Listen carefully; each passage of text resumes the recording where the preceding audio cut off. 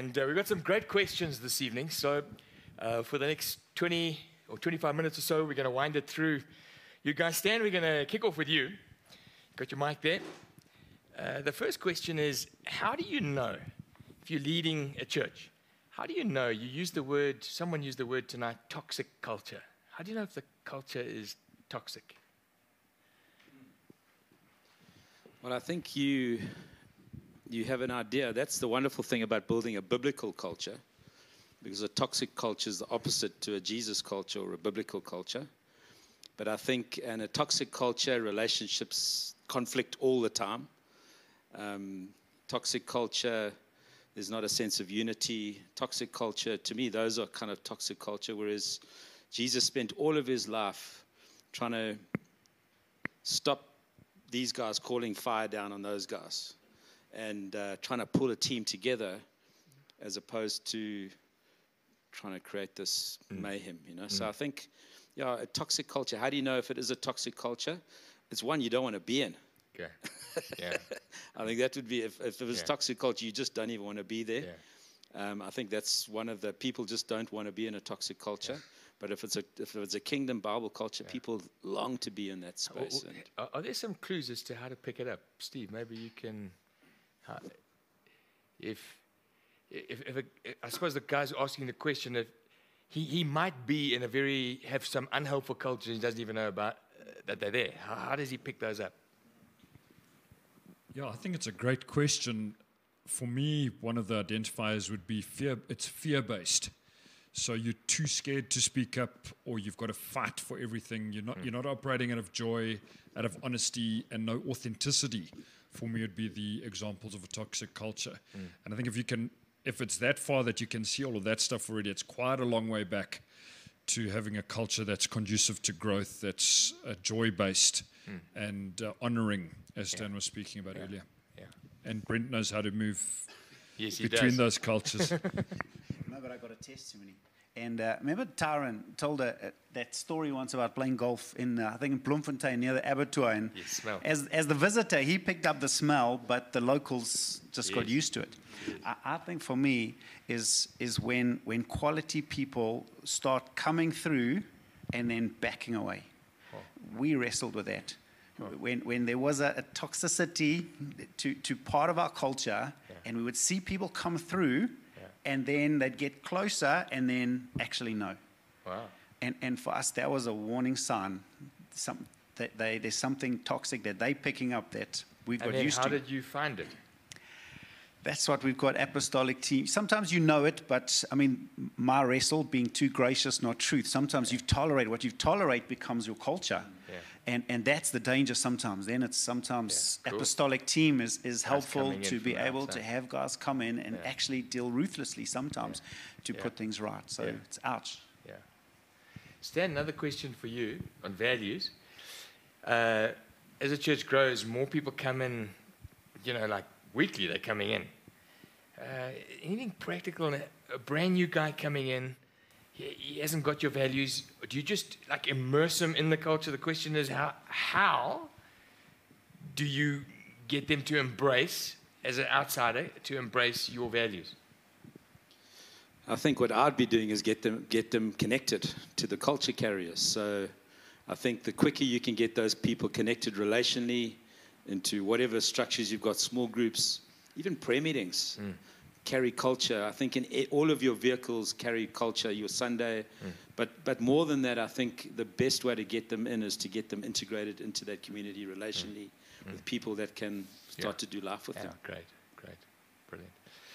Steve, this was on one of your subjects. This person says, I can't seem to keep strong guys. What would you think his problem is? It's a very broad. That's a broad question. It's like phoning into the doctor saying, "I've got a pain in my foot. What do you think's causing it?" Could be a thorn. Yeah, I don't know. That's the starting point. But if you've got the courage to ask the right questions, you probably would be able to identify some of the problems, if not all of them. So you're suggesting when a guy leaves, you go to him and say, "Why?" if not the first person, but if you notice 5, 6, 7 people all react in the same way, then you should be looking in the mirror. Okay, great. If it's just one, it could be on them. But if it's 2, 3, 4, 5, all of us have got growth areas. If I use that picture of the hand, all of us have got the mountains and the valleys. And if you can find people who can be lovingly honest, sometimes it's your spouse, sometimes it's those people that you know they weren't actually against you. For some reason, there just wasn't a click. And you can ask some honest questions over a cup of coffee. That's not argue. It's not trying to solve the problem. But if you ask them, is there anything I could do to grow as a leader? If you'd ask them that question, the answers I certainly have found very partially traumatic, but quite freeing. It's like, okay, you asked Ray, what's my biggest problem? Ray gave you a growth tool. I've asked that question of a number of different people, and the answers have been surprising, but also then gives you the next thing to work on, and then that enables you to work on the next thing, the next thing, the next thing. Last week, Ed Strong was speaking, and he said he asked you to comment on his marriage, and you said, well, I see your marriage as robust. And he said he didn't like that. But that's quite hard to ask someone.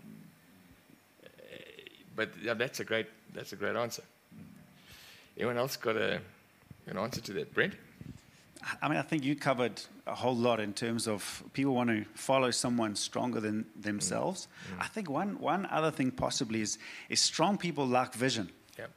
And sometimes you can be a secure, empathetic, all of those things, but if you're not putting big vision in front of people, big capacity people get bored. And so sometimes it might just be having the courage to go after some big vision, which will catch the heart of... Stephen, then a follow-on from that is, aren't you worried that really, really strong people, even if they say they've got your heart, could do you some big damage?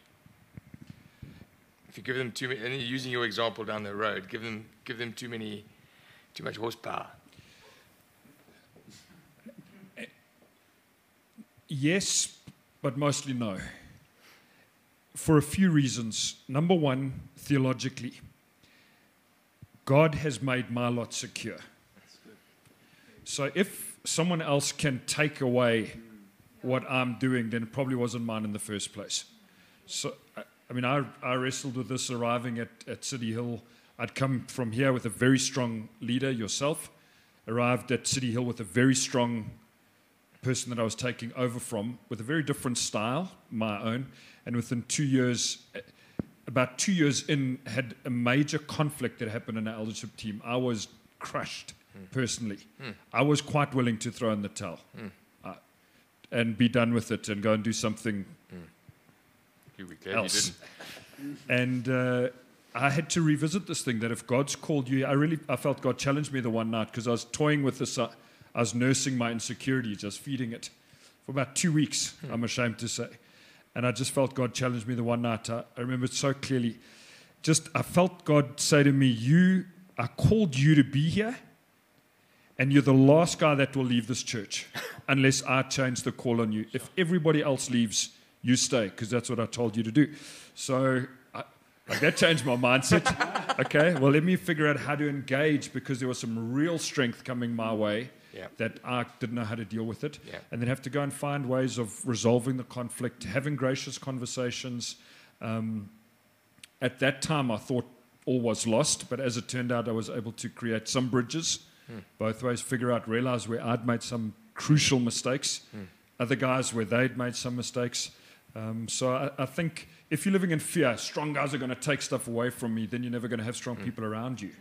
But if you can live, hey, God's given this, He's got our lot secure, He's bringing people in. If things go wrong, hey, we're going to figure out a solution. But by God's grace, I can't live in a place of fear.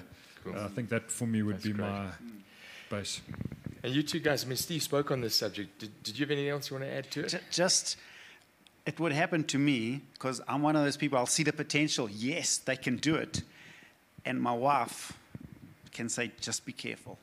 And I remember early days, I'm an engineer. Explain to me. Tell me why not. I don't risk with this person. And I can't. And in the beginning, I'd fight her. Well, then I'm doing it anyway, and then get burnt.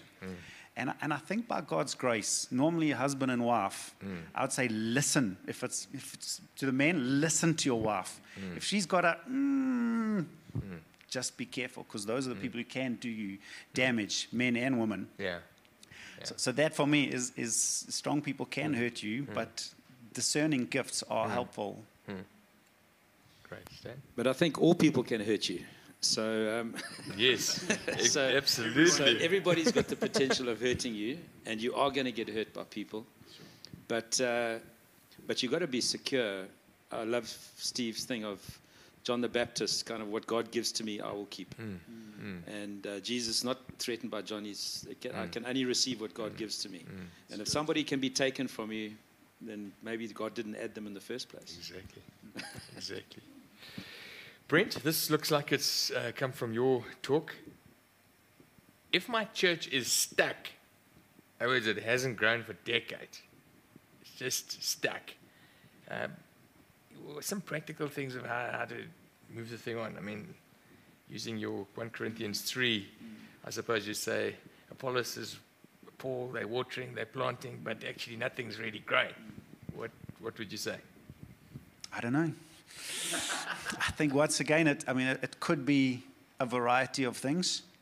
I can share a testimony. I was too conservative. Just sometimes it can be purely practical.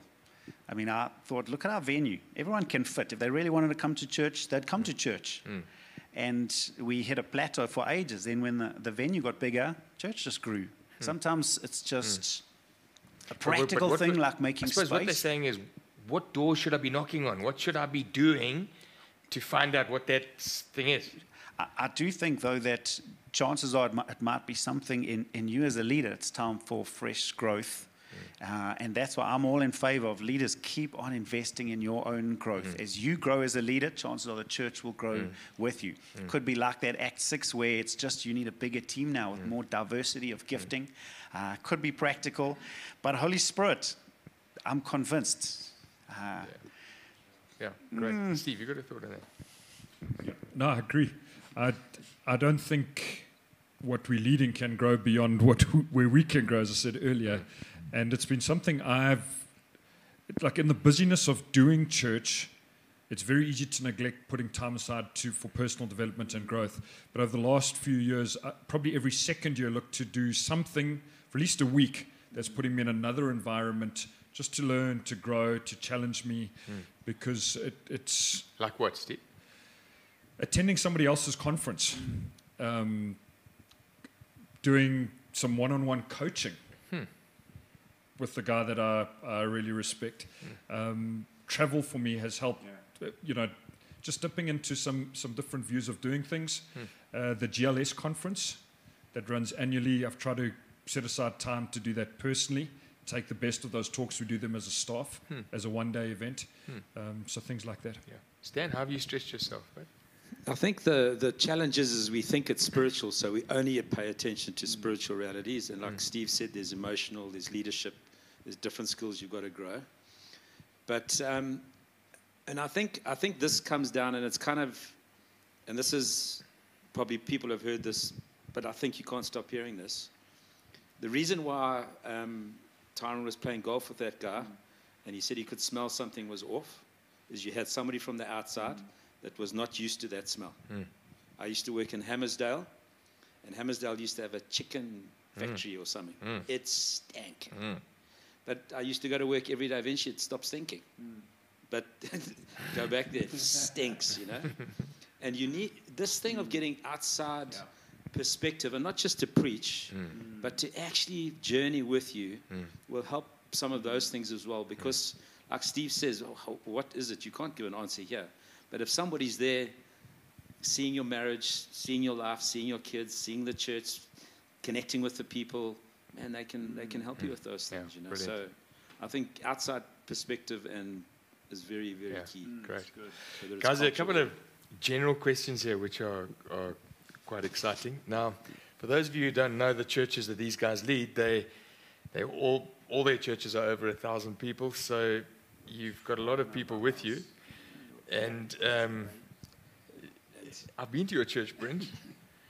So this question is, what if somebody in your church wants to plant, they feel like they're called, but, so the question is here, what if I feel like I'm called to plant a church, but the church that I belong to doesn't feel that I'm called to do it? What would you say to that guy? So in other words, there's a guy in your church wants to go and plant somewhere, but he's heard either from you or from the elders around, it's not such a cool idea. What would your advice be to that guy? Go for it, buddy. Yeah, this addresses Durban, I think. Not by any chance a Glenridge person sending in that question. I mean, it's a tough one, because if you as a leader are saying, listen, I don't think it's a good idea, you're not saying it for nothing, because your heart is to plant and your heart is to release people. So there's probably a good reason why you would say not. Again, get external perspective. Yeah. Use the team, and get perspective about that. And maybe at least release them rather than send them. You know, because I would hate to get in the way of the call of God on somebody's life. So I wouldn't be obstinate about it, but I'd do it with caution. Maybe I can share testimony. I remember, Craig Clark was where we planted from in Midrand. Yes. And we did church planners, passion, I was super excited. We'd sold up our house, we were ready, and he sat me down one day and he says, I don't think you're the planning type. I had like an all fall down kind of moment, and he just, I don't know if I've got faith for you. But two things happened. One, in us, it brought out the real motives. It's like, is this really a God thing? And so it made us search our hearts. But the amazing thing was God spoke to him as well. And so I think if it's a God thing, God confirms his word. And sometimes it's good to, one, it tests the call, but two, it confirms the call as well. And I think God does speak if we ask him. Yeah. Great. Good. I would say to the person who asked that question that I would ask the elders why they didn't feel. And so if you disqualified to plant, you should hang around a little longer. But I think getting outside perspective, getting apostolic team in, asking them just to bring in the guys that work with the church is a brilliant idea. Here's a question for you, Steve. Where does the church get the funds to plant a church? So I'm assuming he's talking about the planter. What's your email address, Grant? I think we've observed different ways of planting. One of them would be where the base church that's sending out that planter chooses to fund that church for a while, which would kind of be the nicest way to plant. But even in that scenario, there's got to come a bridge of faith to where the planter is doing it fully financially on his own, that it's not a long-term, decade-long financial support. But not everybody could be planted like that. Going back to the previous question, if it was a guy planting where the elders feel, man, we're not sure we can back this 100%, but great if you proved us wrong. I think that we have to see a lot of guys planting that are marketplace leaders, find a job in the marketplace and plant at the same time, and then trust God that as you start to meet, people are added, their financial contribution starts to fund some of the financial requirements of the church. And then sometimes there's supernatural provision. Somebody says, I'm going, there's a little bit of money given maybe by the planting church. When you hear some amazing stories of how God moves people's hearts all over the place, just that finances come in. But I think if your heart in planting is, I will only go once I'm fully funded and every cent is there. Problem. Then I think you've There's a problem, that's a major difficulty. How, Stan, maybe you can kick this off. How would you practically plant a church in this current COVID-19 climate? I know of a few guys who want to hit the trigger right now. I know some guys on your staff that are wanting to hit the trigger right now. Yes, maybe they wrote the question. Exactly. I don't know. Get a good internet connection. I don't know. Chiefers, I think it's tough. Okay, Brent, on the floor? Have you got a thought? I suppose, it depends in what sort of scale or level. We've got a couple in Ireland at the moment. They moved there a couple of years back, maybe a year ago, struggled to connect in where the town they live. And so once all the online church started, they were back in and loving it. And then they just said, well, would it be all right if we just start inviting a whole lot of our friends to come and watch at the house with us? And so now they've just started gathering. And the reality is if there's life in that, I said, hey, you keep gathering families and we will come and support you. But actually the technology is happening. So if you're a loving, inviting, connecting person. So that's actually helping it. Absolutely. So that's brilliant. Yeah, I think it can work. Let me tell you about a guy in Edenvale, a chap called Jonathan. In stage 3, I think, it might even have been in stage 4, lockdown. The church New Day that he was part of decided to plant him out. 100 people went with him, but he was very frustrated now because now he has to have two meetings because he can only have 50-50. And so New Day didn't bother at all. They just, I think it was stage 3 hit. They planted 100 people out. And that church is rocking. So I know it can happen. Last question. Guys, I think in those things, if the life of God is in it, it'll find a way. I mean, you can't find that lemon branch that's growing out of the bridge. You think, how did it get there? The life of God is in it. It will find its way through, you know. And I think, listen, and normally if you're planting, you're not planting with 100 people. You're planting with you and your family and 1 or 2. And you're allowed to meet with 10 people, 10 visitors now. So why not? Yeah, and I think Brent's story there is brilliant because often people, you know, have to muster up the courage, you know, find a few guys on the street, come and listen to me preach, but actually you're not doing that now. Come and listen to Brent preach. A strange African from 1,000 miles away. Last question, which I think is an important one. What if I feel called to plant a church, but my wife doesn't? Who'd like to handle that one? I've got part of the answer. I think just sometimes is why. Sometimes it might be not about call at all. It might be just about fear, insecurity, and those sort of things. And so God might be calling, and she might even know it, but I'm not feeling called because actually I'm feeling more fear than I'm feeling called. And so definitely don't plant until there is unity, but pray sometimes, what actually is it, Lord, that's stopping that response to the call? Because fear is a big thing, and the uncertainties and all of that. So maybe just to kind of, what is it really that's holding it back? Church planting is not a game. So you can't limp into it, you can't go half-hearted into it, and you can't go as half a family into it. So the short answer is pause.